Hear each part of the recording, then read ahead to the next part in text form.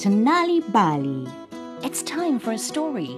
A time where we can journey to many places and meet different faces.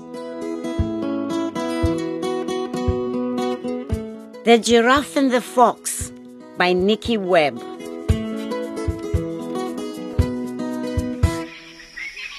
Once upon a time, there was a giraffe and a fox, and they were very good friends.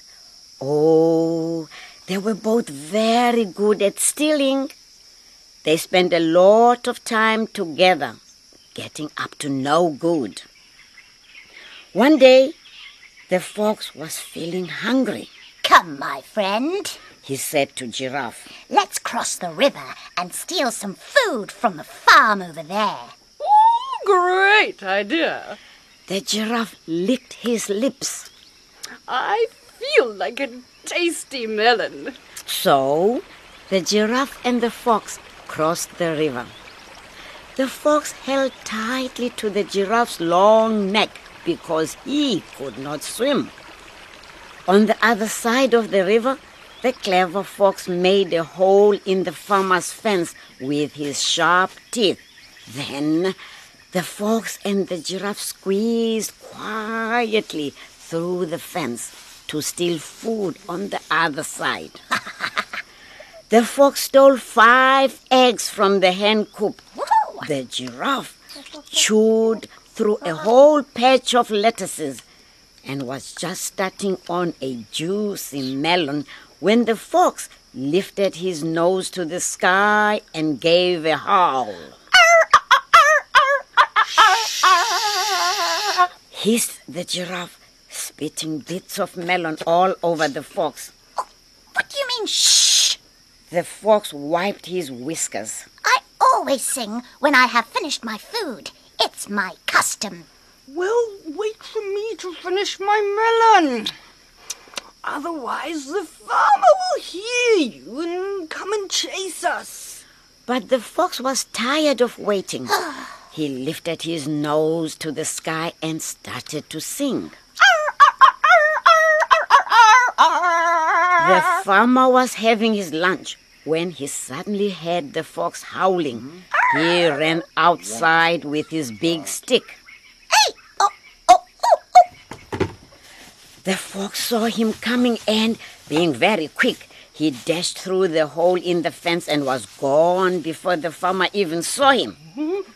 The poor giraffe, on the other hand, was standing with his legs wide apart, trying to enjoy the last of his melon.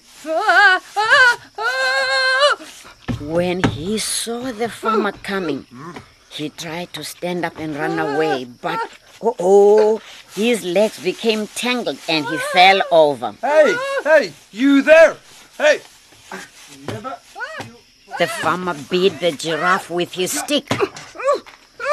When the giraffe eventually escaped, he was bruised all over his body and furious with the fox.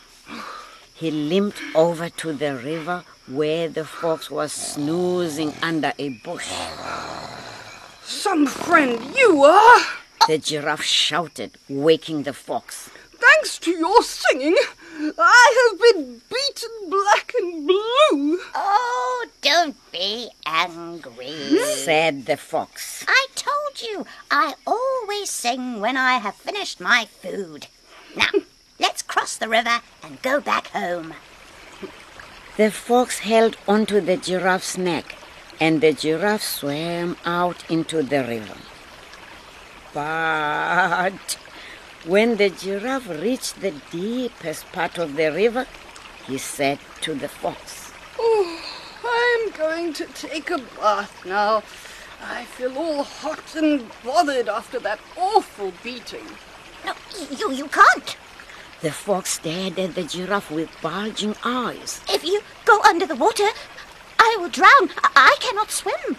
"But I must bath," said the giraffe. "It's my custom." With that, the giraffe ducked under the water. The fox sputtered and pressed his paws. Help me! Help! Help! I'm drowning! The giraffe was cross about his beating, but he felt terrible watching the fox splashing around and struggling in the water. The fox was his friend after all. The giraffe put his head under the water and lifted the fox back onto his neck.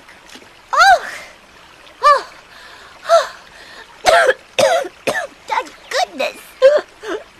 The fox coughed and choked and held onto the giraffe for dear life. When they reached the other side of the river, the fox thought about what he had done to his friend. Giraffe? He said quietly, Yes, Fox? I'm sorry for treating you badly. I see that what you did to me was because of the bad way that I treated you earlier. Giraffe nodded. It was. I was paying you back for what you did to me. Oh, sorry. So, the fox and the giraffe learned that we should treat others the way we want to be treated.